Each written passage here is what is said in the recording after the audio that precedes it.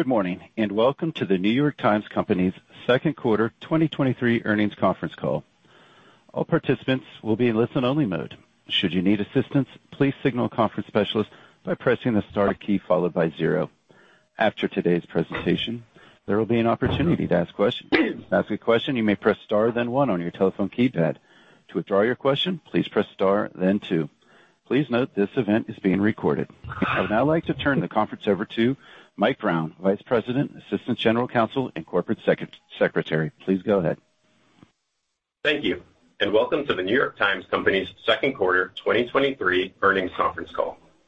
On the call today, we have Meredith Kopit Levien, President and Chief Executive Officer, and Will Bardeen, Executive Vice President and Chief Financial Officer. Before we begin, I would like to remind you that management will make forward-looking statements during the course of this call. These statements are based on our current expectations and assumptions, which may change over time. Our actual results could differ materially due to a number of risks and uncertainties that are described in the company's 2022 10-K and subsequent SEC filings. In addition, our presentation will include non-GAAP financial measures, and we have provided reconciliations to the most comparable GAAP measures in our earnings press release, which is available on our website at investors.nytco.com. And finally, please note that a copy of the prepared remarks from this morning's call will be posted to our investor website shortly after we conclude. With that, I will turn the call over to Meredith Kopit Levien. Thanks, Mike, and good morning, everyone. For more than a year, we've been executing on our strategy to become the essential subscription for every curious English-speaking person seeking to understand and engage with the world. Our strong results this quarter demonstrate that the strategy is working as designed. Let me share the highlights. Digital subscription revenue is growing thanks to gains in both subscriber volume and ARPU. Subscriber engagement remains high and is fueling growth in all of our major revenue streams, including digital subscriptions, digital advertising, and affiliate. And we've continued to exercise cost discipline, even while investing into and enhancing the value of our products and bundles. We owe these results in large part to getting more people to experience the full and unmatched breadth of the Times, which they are increasingly buying as a bundle. As we've said, uptake of the bundle is an essential part of our ability to drive sustainable value creation, including AOP growth, free cash flow growth, and margin expansion. On that note, we are on track to deliver all three this year, despite ongoing market challenges. I'll turn now to the major contributors to our second quarter results. We added 180,000 net new digital subscribers, with more than half of our digital starts taking the bundle for the second quarter in a row. More than a third of our nearly 10 million subscribers are now bundle or multi-product subscribers, which supports our belief that over the next few years, we can get to 50% or more of our total subscribers on the bundle.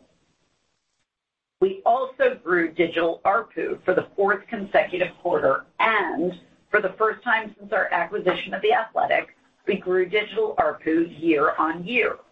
That growth is a direct result of our value-based pricing strategy, which combines attractive promotional pricing, multiple subscription options, and a proven ability to step up subscribers to higher prices and more products over time as they come to experience how valuable our products are in their lives. We saw all of those elements of our pricing strategy on display in the second quarter, and I'll note particularly that our ongoing deployment of price increases for tenured subscribers to news and games is going well as we continue to enrich both of these products. We view the quarter's subscriber results as a testament to our broad and valuable product portfolio, which continues to attract a large, engaged audience despite the ongoing reality of less traffic from the platforms and a news cycle less dominated by singular stories that capture unprecedented attention. Consistent with the pattern we saw last quarter, subscriber engagement was strong across products and subscriber types. We were especially encouraged to see engagement for early tenure subscribers, many of whom bought the bundle, even higher than last quarter or last year. As we've said before, this strong subscriber engagement is a leading indicator for healthy retention and long-term pricing power.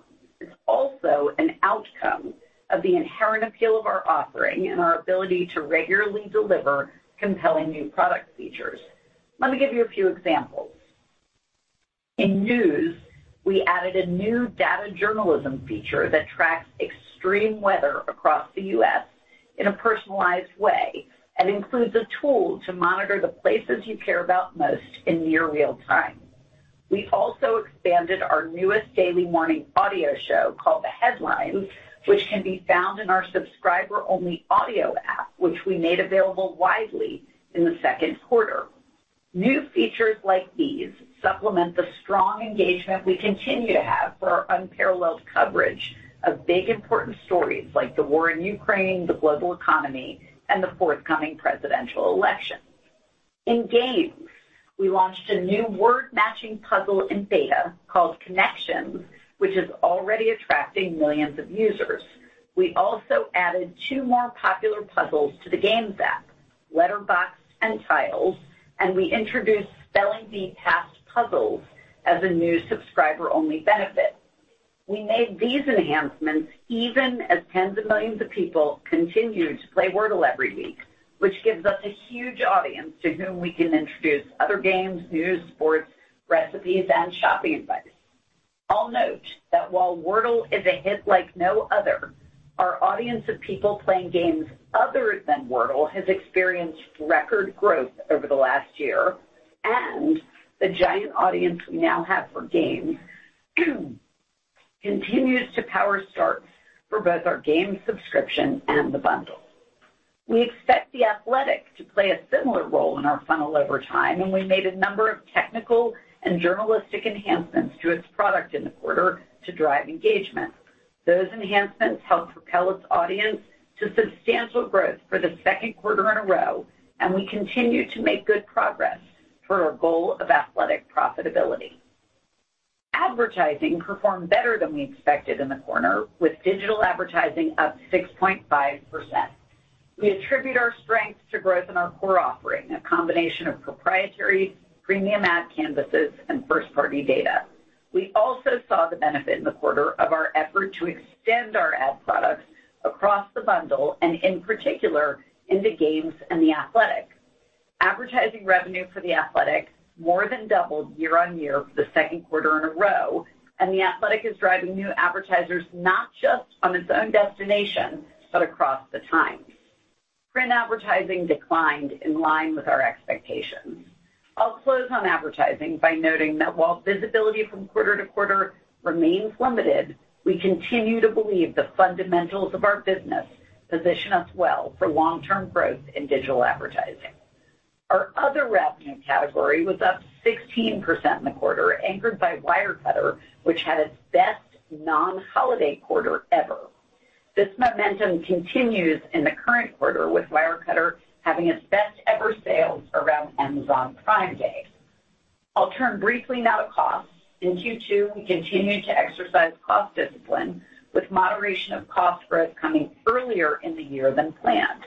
We feel really good about where we are on costs and plan to maintain our active management of cost growth, even while continuing to invest strategically to build our moat. I'll wrap up by noting that these results showcase the resiliency of our model and the multiple levers we have for growth. This is particularly important given the context in which we're operating, which includes an uncertain economy, audience headwinds, and an information ecosystem that continues to evolve. We're confident that our clear strategy and continued strong execution position us well against this backdrop.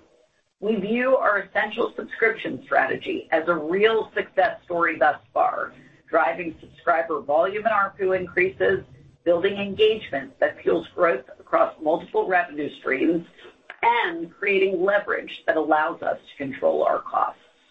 All of that enables us to build a larger and more profitable company, which in turn allows us to continue to do the most ambitious, high-quality journalism across an ever-broadening range of topics and formats. Now, before I close, I would like to officially welcome Will Bardeen on his first earnings call as CFO. I'll turn it over to Will now to walk through our financials in more detail, including an update about changes we've made to our disclosures to more clearly communicate our progress to investors. Over to you, Will. Thanks, Meredith. Good morning, everyone. It's a truly exciting moment to step into the CFO role at the New York Times Company. I view us as a global market leader with a large opportunity in front of us. I see us clearly demonstrating a virtuous cycle between the pursuit of our journalistic mission and the success of our business. I believe the strategy that Meredith described positions us to deliver sustainable digital revenue growth, AOP growth, free cash flow growth, and margin expansion in what continues to be a challenging market. Today, I'll start with this quarter's key results, followed by our financial outlook for next quarter.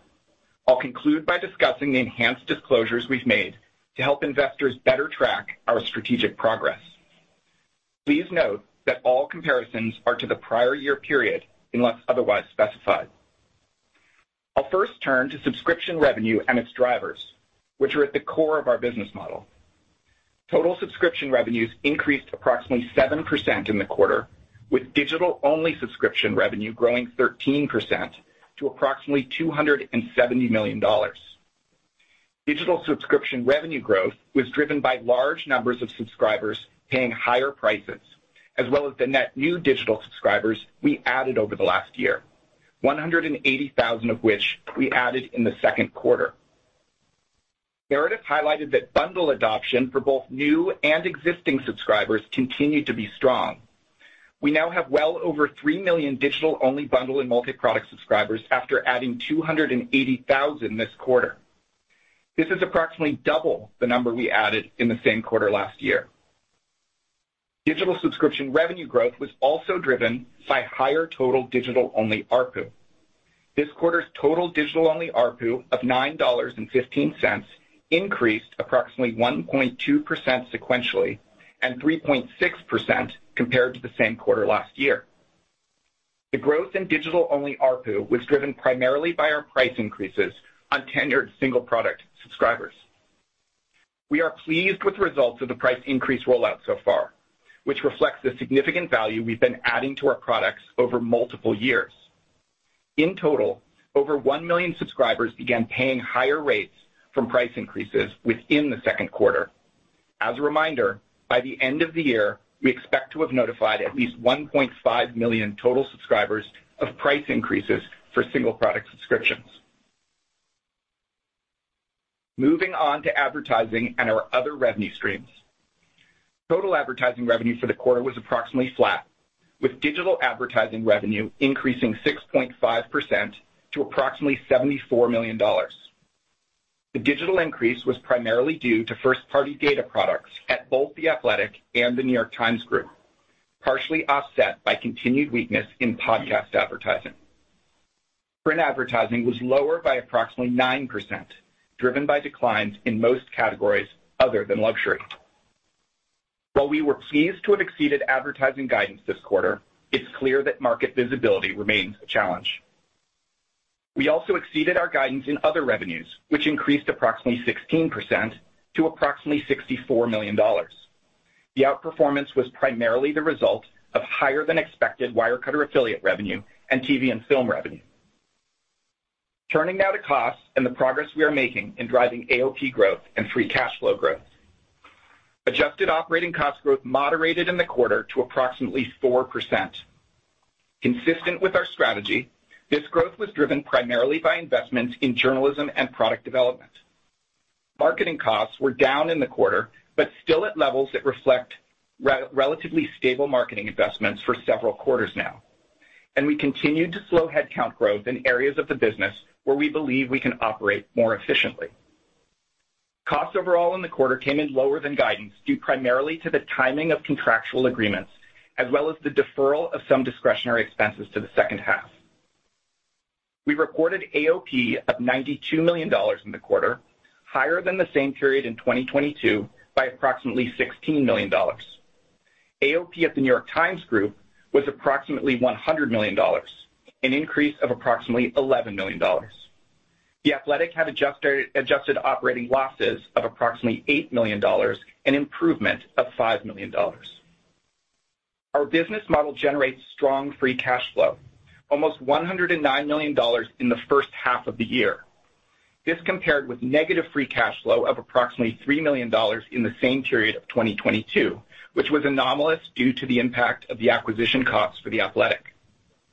The $109 million of free cash flow year to date consisted of approximately $120 million of operating cash flow, less approximately $11 million of capital expenditures. We have a balanced approach to capital allocation, which includes both ongoing investment and disciplined return of capital. We have returned almost $77 million year to date through a combination of $44 million in stock repurchases and $33 million in dividends. As we have previously stated, we expect to return at least 50% of free cash flow going forward. We had one special item in the quarter, a $13 million impairment charge related to excess leased satellite office space that is being marketed for sublet. I'll now look ahead to Q3 for the consolidated New York Times Company.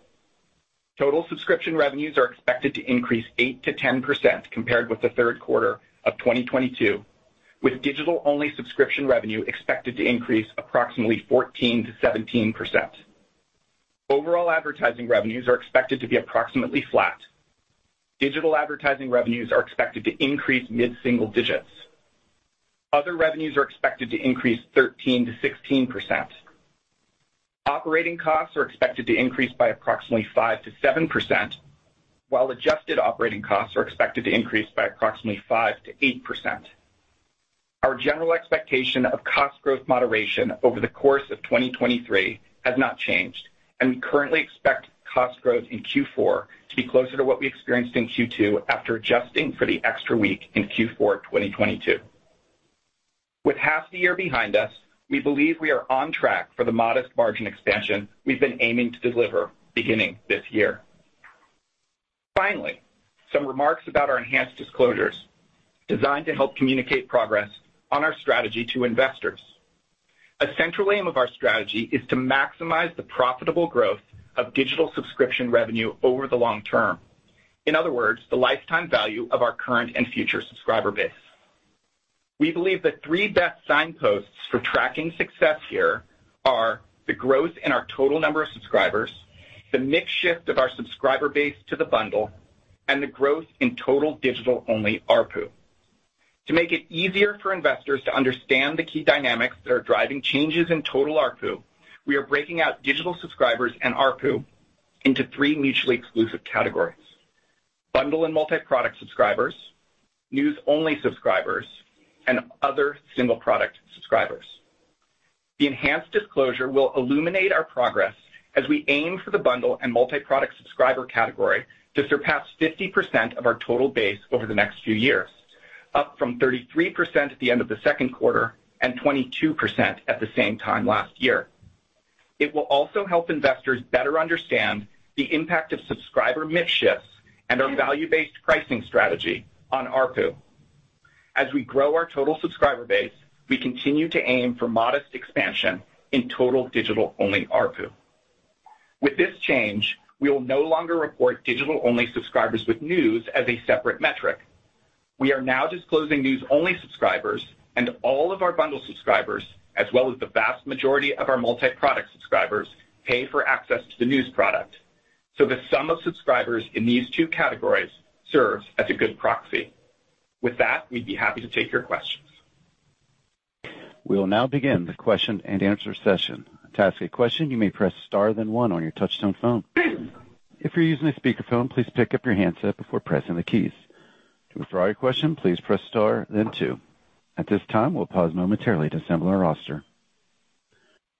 Our first question comes from Doug Arthur from Huber Research Partners. Please go ahead. Yeah, thank you very much. Meredith, the bottom line of the quarter seems to me much better than anticipated digital advertising when you were guiding down there. and obviously The Athletic helps, and lower media costs. So traffic was slower. I assume you saw less opportunity to convert. I mean, that seems the cost much better than expected. Is that a misread? The read on digital advertising is correct. Great. You know, we had a much better than expected quarter.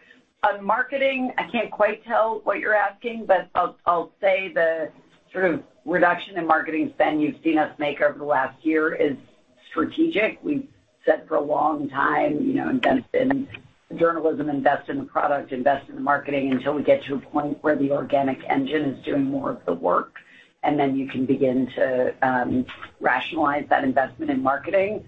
So I would regard that as kind of part of the plan.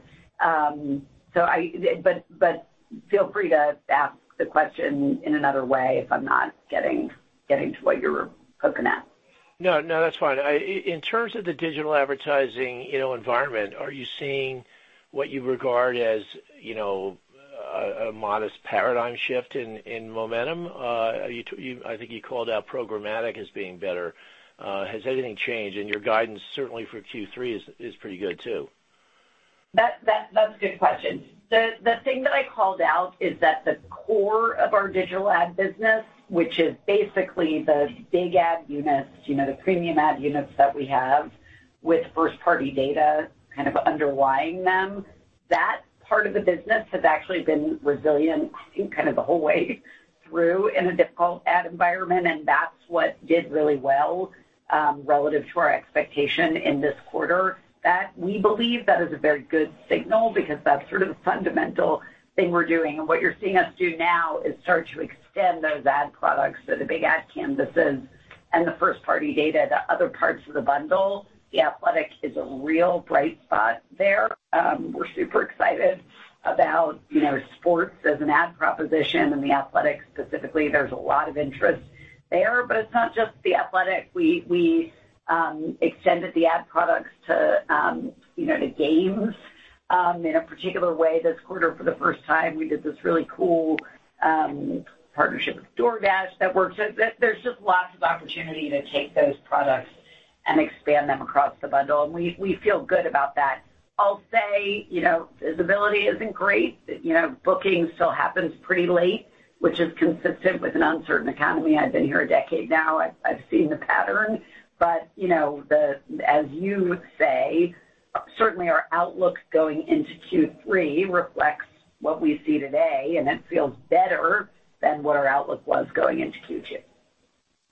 Great. Thank you very much. The next question comes from Ashton Wells from Evercore ISI. Please go ahead. Thank you for taking the question. Two questions for me, one on the digital strategy and one on Wirecutter. First, just in terms of the digital strategy going forward, how should we think about sort of you guys having different products for the Times, such as creating a standalone audio app versus sort of bundling everything into one central app as you did with news and games last year?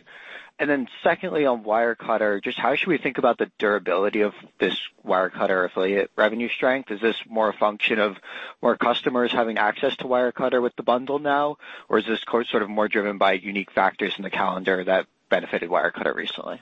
Thank you. Thanks for the question, Ashton. I'll take a first pass, and Will, you should feel free to add anything I miss. I think the answer to your first question, if I understood it correctly, is how do we think about sort of the product portfolio and its component parts.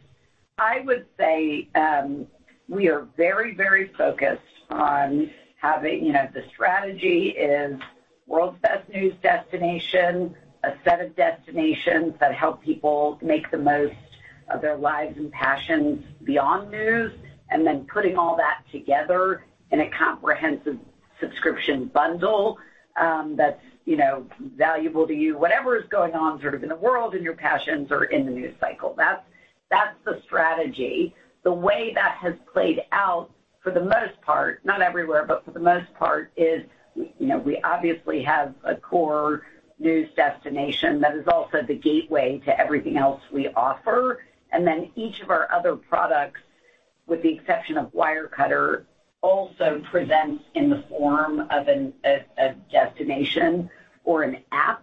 And we think for now that's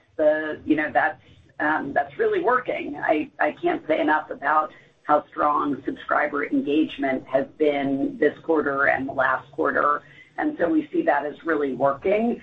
So I don't know if that's what you're pushing on, but that's the strategy, and we want to get as many people to experience and ultimately buy the Times in its kind of most comprehensive form and breadth as a bundle as we possibly can, because if they buy the bundle, so far the pattern has been they're more likely to engage more, to stay longer, and over time to pay more. So that's my answer to the first part of your question. On Wirecutter, we're loving what we see so far. Wirecutter has consistently, I think we're 5.5, 6 years into owning Wirecutter. It's been a great story the whole way through. I think we've got a differentiated product in product reviews, and I think what you're seeing there is just strong performance that answers to a real consumer need for deeply reported product reviews. Gotcha. Thank you. The next question comes from Thomas Yeh from Morgan Stanley. Please go ahead. Thanks so much. I appreciate all the new color on dissecting ARPU and net adds by product type. I wanted to follow up a bit on that bundle adoption point. It's a subset of the bundle and multi-product segment, and I think you mentioned bundle crossing 1 million sub milestone a couple of quarters ago, which still is a minority, I think, of the overall multi-product piece of it. If the vast majority of them are also subscribers with news entitlement, what's kind of keeping some of those multi-product subs from moving towards the bundle, and maybe some color on, whether they're higher or lower ARPU? And perhaps on a related point as a follow-up, why has that bundle ARPU been coming down sequentially over the last few quarters? Is it that mix of bundle versus multi-product or more promotional uptake? Yeah, thanks, Thomas. I'll take that. Let me start actually with the second part of your question. What you're seeing there with bundle ARPU is a direct result of our strategy. It's exactly what we would expect. It doesn't have to do with the multi-product bundle relationship. It just has to do with the overall value-based pricing strategy that we have, that you've seen at play in news in the past, where we, in a period of growth where we're getting a lot of people onto the bundle, with promotional pricing, you see that relationship between growth in subscribers and ARPU. That's, as I said, completely expected as part of the strategy. Over time, as we get people to step up in price, we'll see that stabilize and turn the other way. But completely what we expect today, and keep in mind the key thing to look at in this disclosure, ultimately the big signpost of success, is that modest total digital only ARPU increase over time. On the first part of your question, I don't think it's fair to say that the bundle is a minority. It's actually over 2 million of that total, and we like both the bundle and multi-product subscribers. Obviously, our strategy, we think the bundle is the best value product over time, and we're encouraging people, to take the bundle. As you noted, the vast majority of our multi-product subscribers also take news, so they're very high-value subscribers to us either way, and that's why we bucketed them together. This is, essentially people who have access to either all or the vast majority of our products.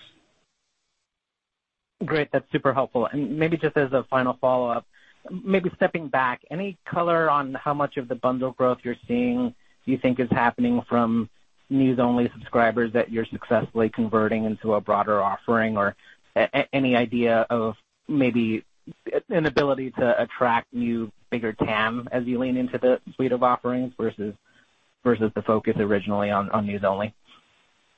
Yeah, I'll take that one, Will. You should feel free to add anything.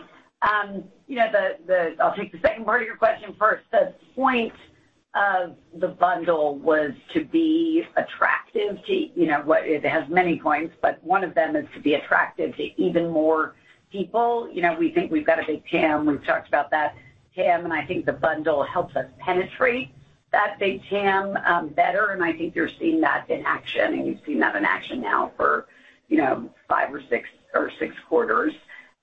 So we feel very good about that. And then, Thomas, remind me again the first part of your question. Just the mix shift of news-only subscribers moving into and migrating into the bundle. Yeah. What you're seeing in terms of the high number of bundle net adds and high percentage of starts on the bundle is a combination of new people taking the bundle and also upgrades. But it is more new people taking the bundle than it is upgrades. So I think that's the important thing to know. And the sort of underlying detail that may not be obvious is because we are anywhere we would otherwise sell a news subscription, and in a number of other places like games, we are intervening and saying, do you want to buy the bundle instead? And we're doing that particularly in news. So many of the people who are buying the bundle are people who would have otherwise bought news in a previous era. Got it. Very helpful. Thank you. The next question comes from David Karnovsky from J.P. Morgan. Please go ahead. Hi, thanks. Just going back to digital advertising for a second. You mentioned strengths in your direct sold products. Want to see if you could speak a bit on where you're seeing some of that stronger demand, maybe by vertical. Just wanted to get a sense for how much of the outperformance of the quarter is maybe a general market rebound versus you expanding your ad inventory. Yeah, great question. On the second part, it is so hard to call what's happening. We'll just keep saying our visibility is pretty low, and the kind of manifestation of that is late booking, and you see that in the guide and then the beat on the guide. But certainly, if you look at the guide for the next quarter, it's better than our outlook was a quarter ago. So that feels, that in that is our sense of the market. And then I would say, so that is a piece of it. But I do think the other piece of it is we've got these ad units that really perform for marketers, and we are opening up new, both sort of new supply and I think new pockets of demand. Sports is probably the best, most prominent example of that. We're just bringing new advertisers to the Times.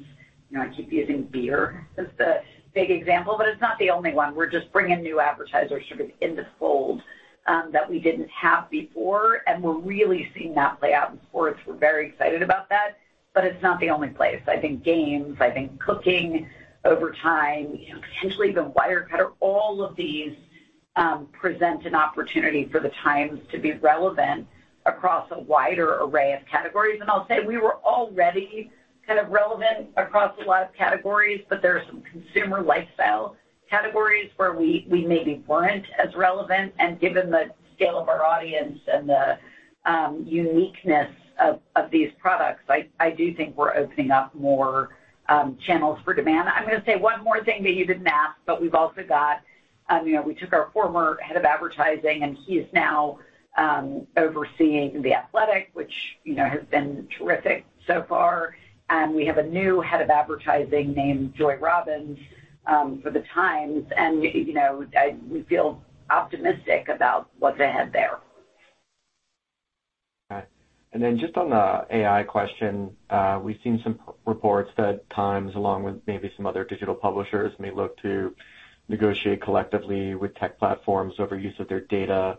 Is there anything you can say on your strategy? And should investors tend to think of the opportunity here as something akin to your commercial agreements, or is it something different from that? Really, really good question. Let me give you kind of a step back answer, which is, we are incredibly focused on, further evolution of the information ecosystem. We've been very focused on it for the last half dozen years, and we see, real opportunity in the change that is potentially coming here. And we feel very prepared to navigate that. I'll say specifically to your question, we think our IP, we're sitting on a mountain of very valuable IP. We also produce every single day new IP, and we think that IP has tremendous value.